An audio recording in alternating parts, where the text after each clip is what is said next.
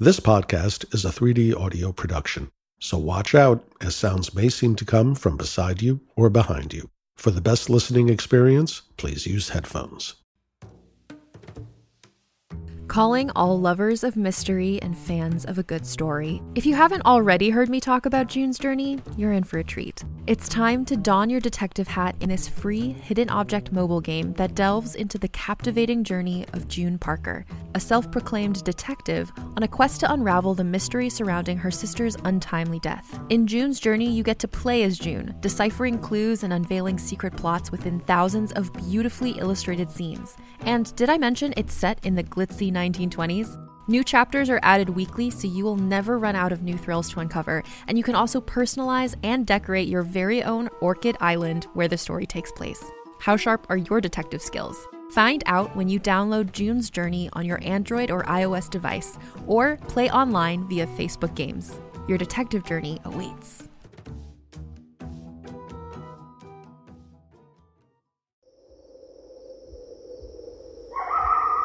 It's late at night when the memory comes for me, like it always seems to when the relief of sleep is ready to draw me under. The fire.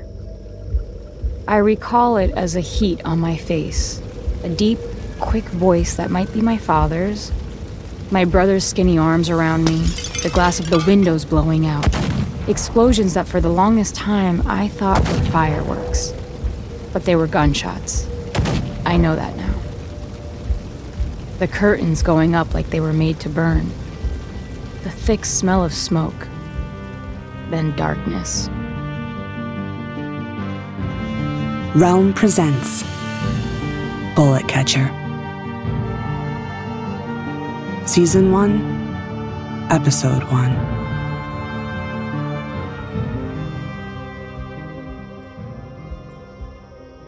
All I can do is lie on my cot in the corner of the washroom and wait for the memory to burn itself out.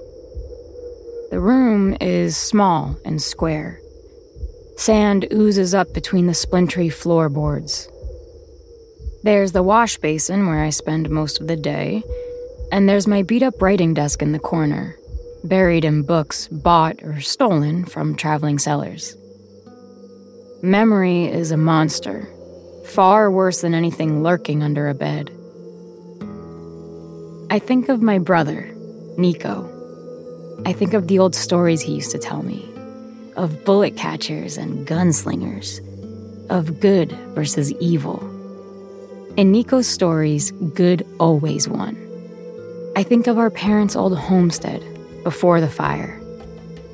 I think we were happy then, but I was too young to know for sure. So young that when I try to imagine my parents' faces, the image is blurred like a washed-out photograph. And then there's the monster again, coming for me in the memory of the orphanage, in the glowering faces of the brothers and sisters who took us in. Immaculata Amaya Moreno, the sister yelled. Get over here now. And there I am, peeking out from behind my brother. He was bigger than me and good to hide behind. Emma, I said. Call me Emma. The sister grabbed me by the arm and hauled me in front of some fat old man, the latest prospective adopter. Some who came to the orphanage wore the nervous expressions of hopeful parents, but mostly they were people looking for cheap labor. Small hands are good for watch tinkering or bullet making. Small fingers are useful for polishing the inside of shell casings. This one's ready for immediate adoption to a good home, the sister said.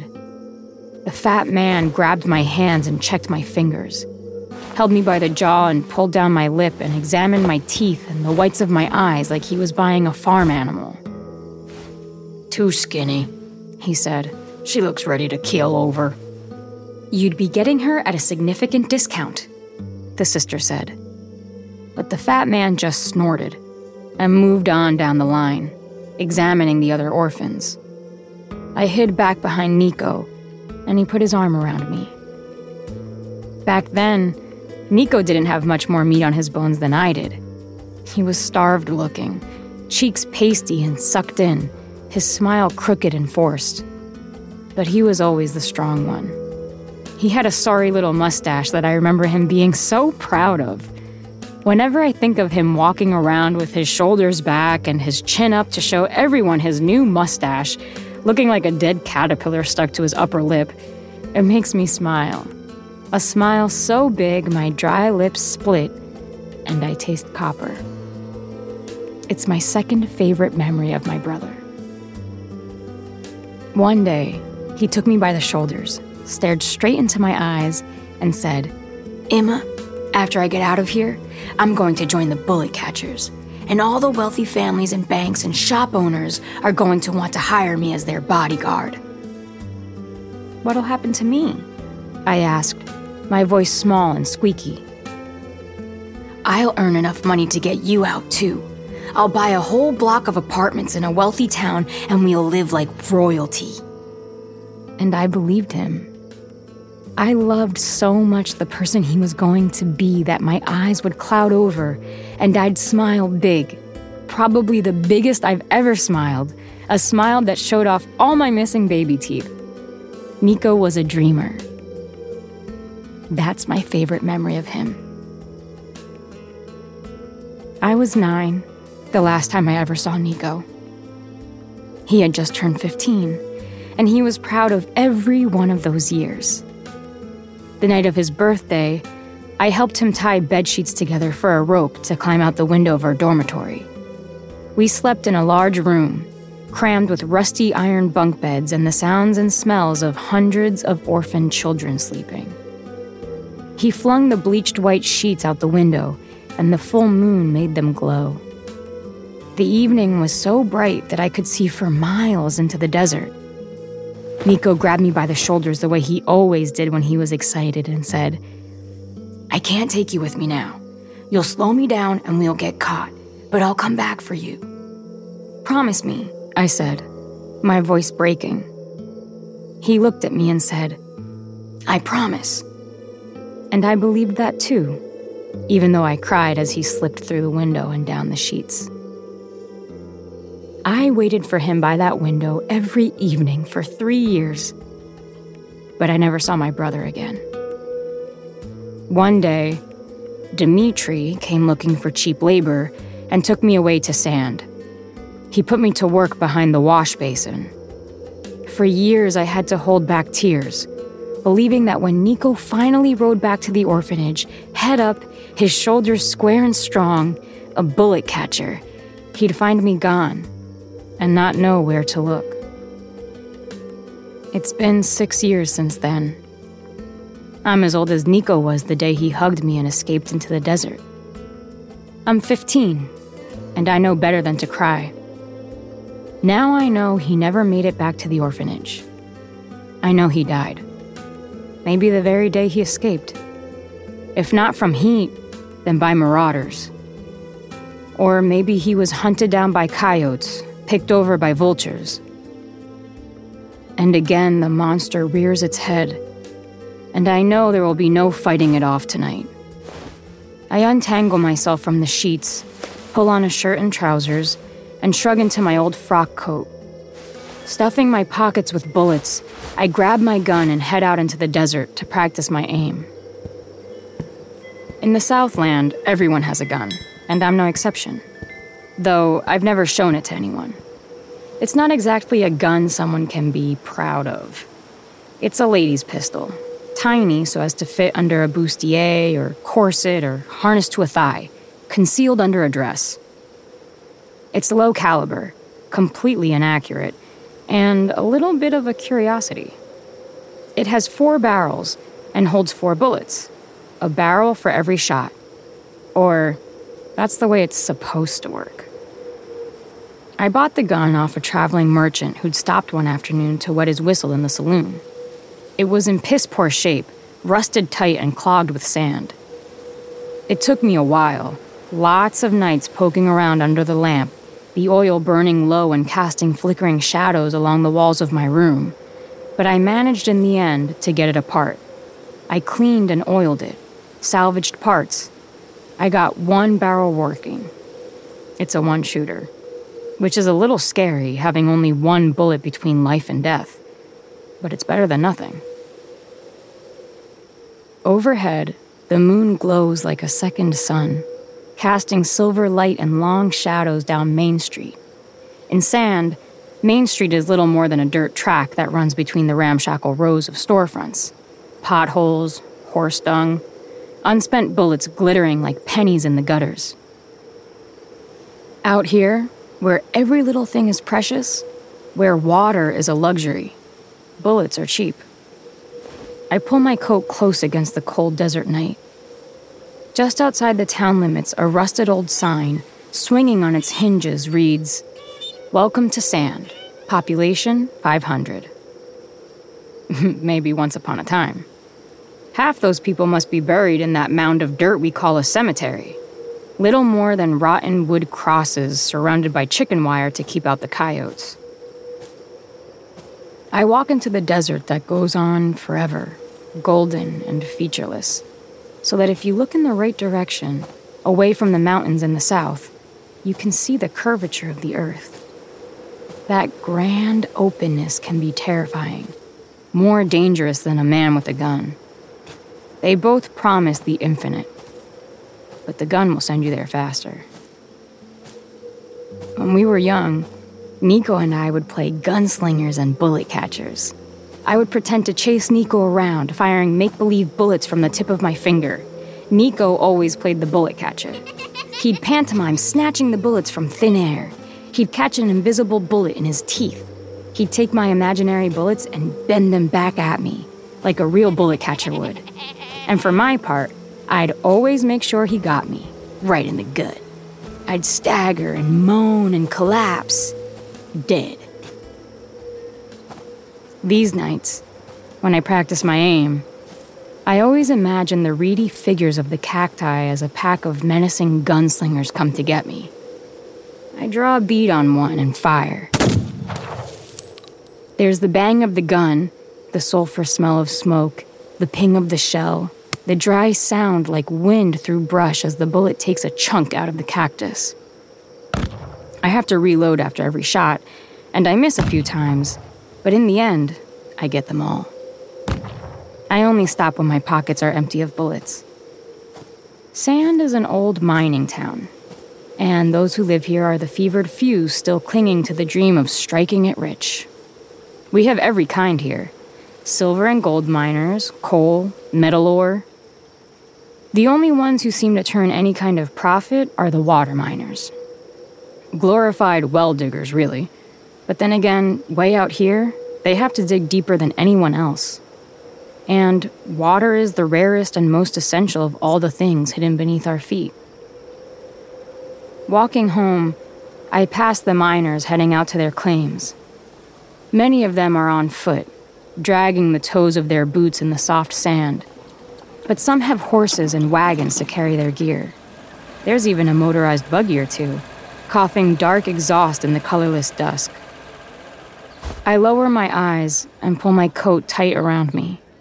It's no good being a girl in a place like this, all by yourself. But I'm small, and in the early morning there is just enough darkness to sneak back unnoticed. In town, the streets are waking to life. I hurry along the boardwalk, duck down the alley beside Dimitri's, and slip in through the back door. In my room, I undress and collapse onto my cot. There are still a couple hours before I need to be up. I close my eyes and drift into a short and empty sleep.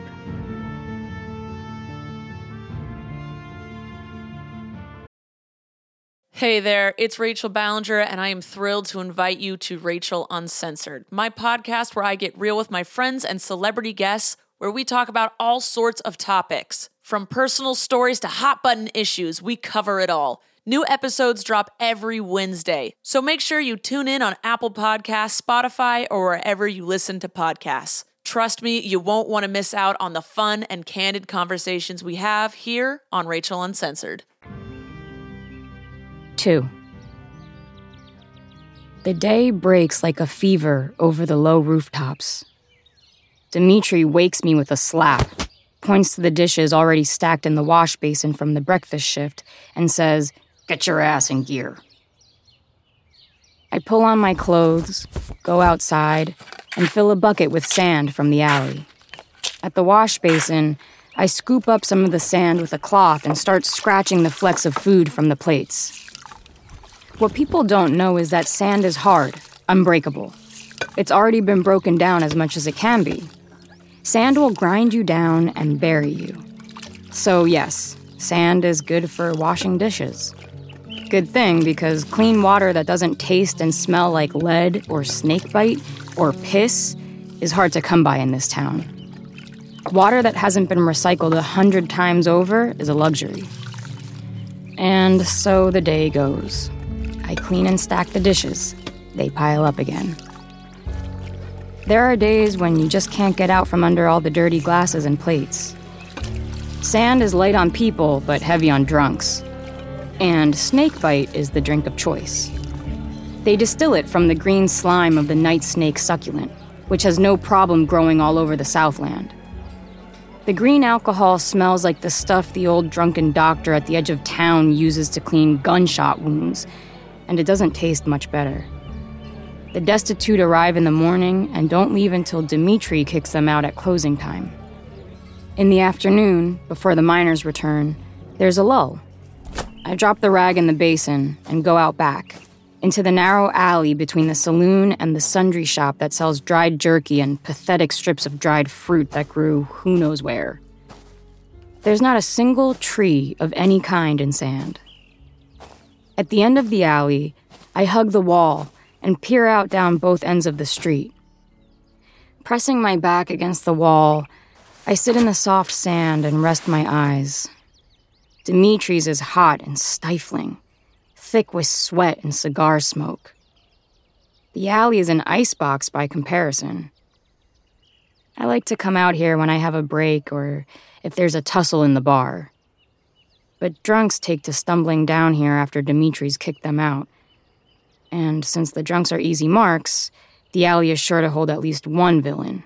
At best, a pickpocket. At worst, someone feeling murderous. So I rest in the coolness of the alley with my eyes half open. "Emma, you scoundrel! Where the devil are you?" Dimitri yells from the back door of the saloon. Cursing, I skulk back to the washroom to tackle another stack of dishes, reeking of bad cooking and stale snakebite. The rhythm of washing can be hypnotizing. It has the power to grind down your thoughts the way time grinds down a mountain. My mind empties. Only when the sun sinks low in the sky and the light slants into my eyes do I rouse from my stupor.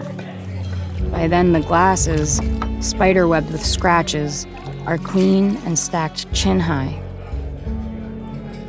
Stretching my back, I step away from the wash basin, rest against the doorframe between the bar and my room, and watch the barflies, the men in big hats playing cards for pennies, the lonely gunslingers passing through town on their way to someplace else, spinning their guns on their fingers for the girls turning tricks.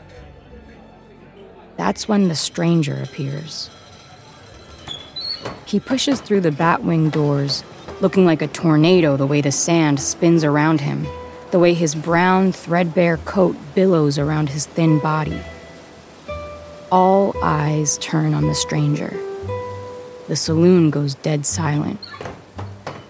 Not for long, just enough for the old hinges on the swinging doors to creak twice.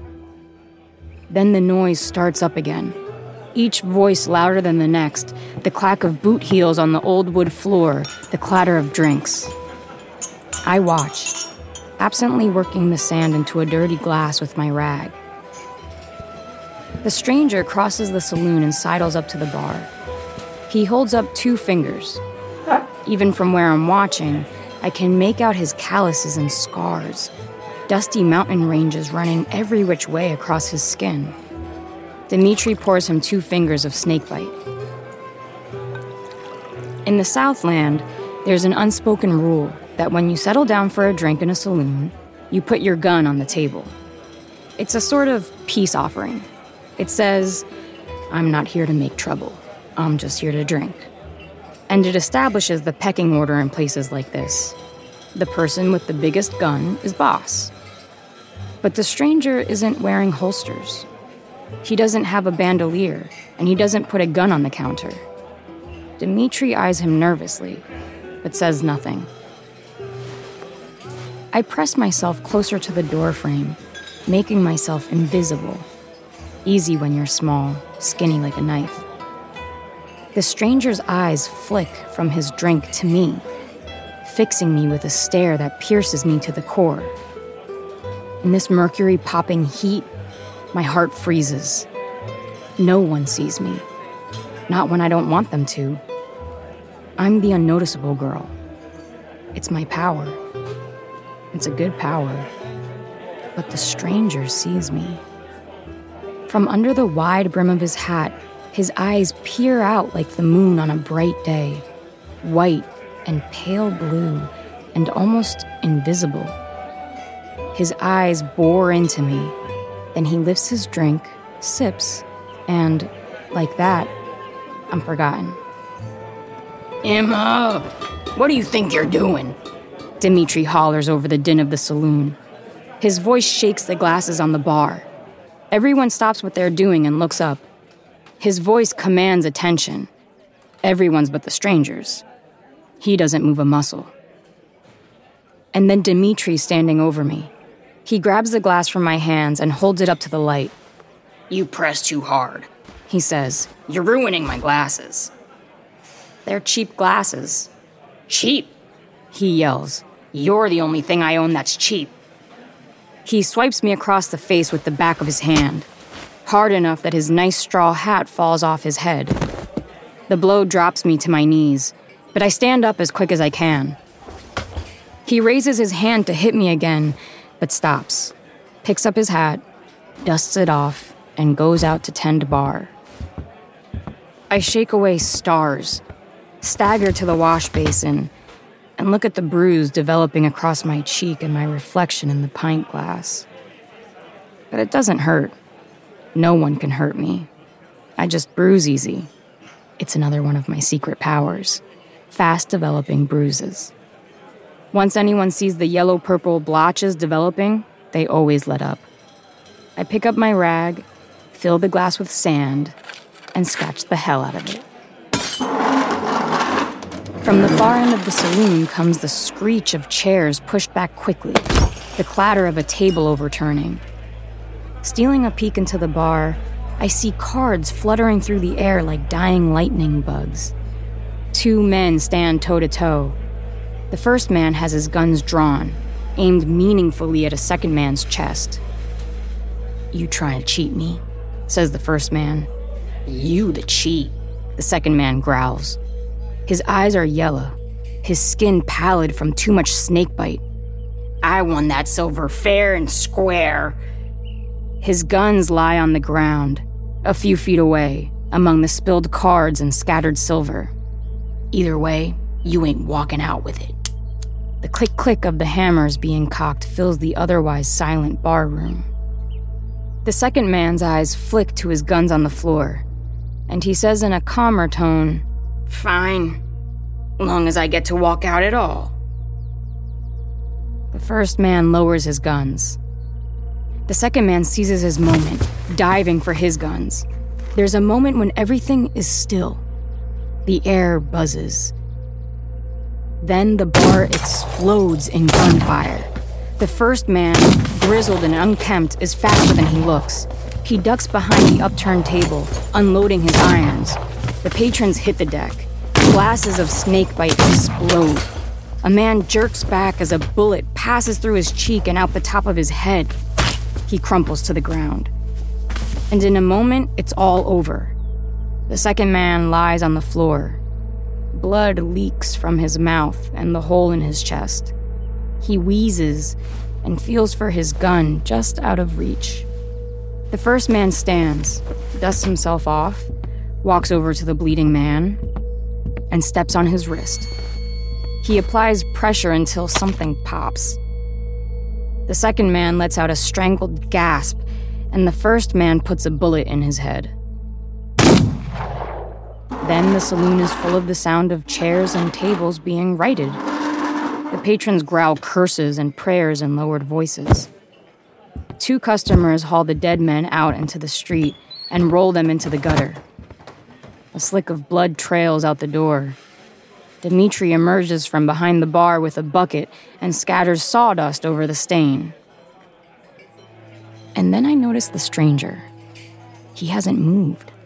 Not a muscle. He sits on his stool and stares through the mirror on the other side of the bar. The glass is riddled with bullet holes on either side of the stranger, but the glass before him is unbroken. That's when I know what he is. And I'm not the only one who's worked it out.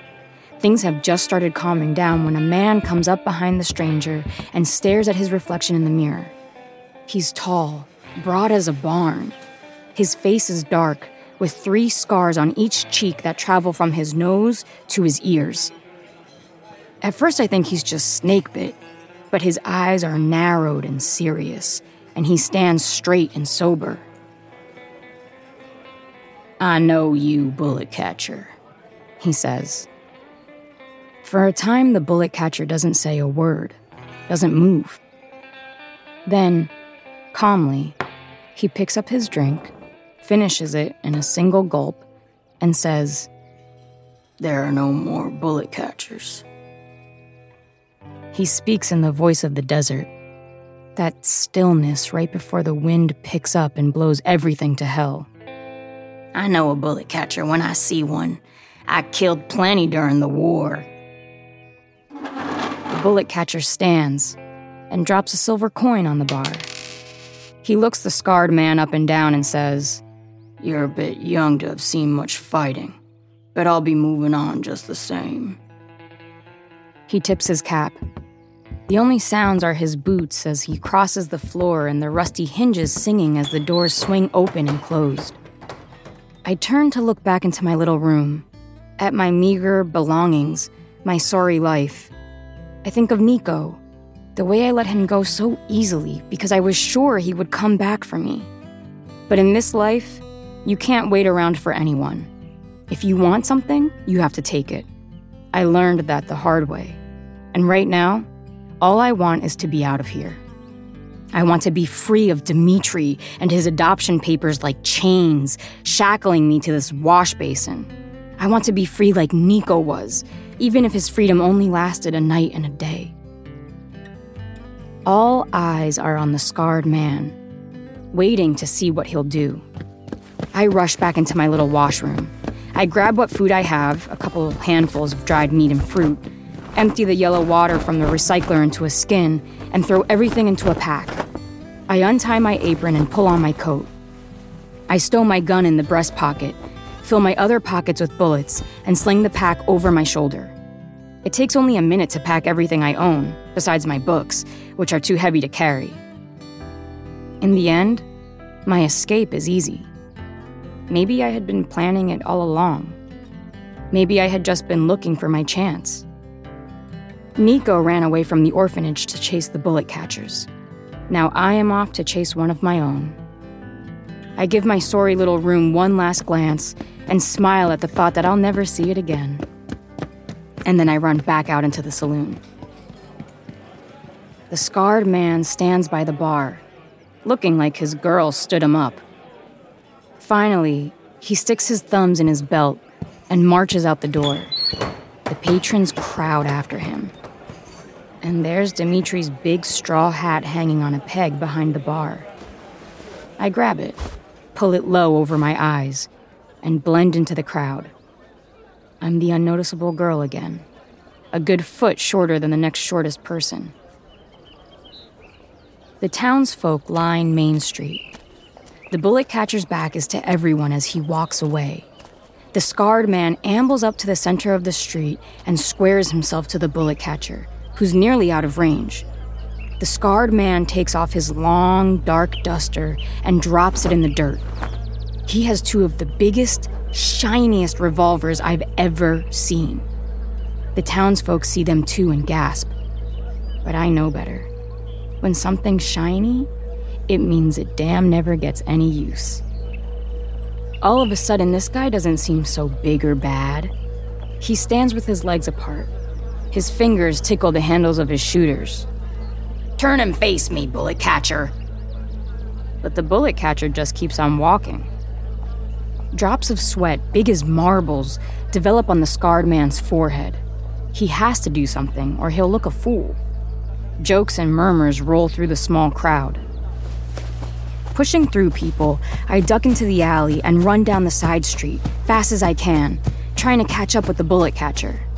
I turn the corner of the last building as the shots ring out, 2 loud bangs that turn the air white. I hit the ground. It's instinct. Stray bullets are a problem in towns like Sand. You think there's so much open space and so few people that the odds of getting hit by a stray bullet must be damn near impossible. But it seems to happen every day. I look up through the dirt, puffed up in a cloud around me from when I hit the ground, and watch the bullet catcher spin, his hands a blur. He moves so fast, I think I may be imagining it, because a moment later he's just walking off again on that same line out of town, like nothing in the world can break his stride. Picking myself up, I run out into the street. The man with scars on his cheeks lies on his back, like he's making an angel in the dirt. His 2 shiny revolvers glitter at his sides. They won't be there for long. As soon as the townsfolk get over the shock of seeing someone bend a bullet, they'll descend on the fallen man like vultures, whether he's dead or not. Ahead of me is the open desert, hot and merciless. Behind me is sand. I don't turn back. I don't say goodbye. The bullet catcher carves a straight line through the desert, walking toward the distant mountains. And I follow. You're listening to Bullet Catcher by Joaquin Lowe, starring Inez del Castillo. Produced by Realm, your portal to another world. Realm. Listen away. Bullet Catcher is written by Joaquin Lowe.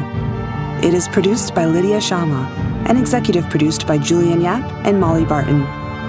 Voice direction, sound design, editing, and original musical theme by Amanda Rose Smith.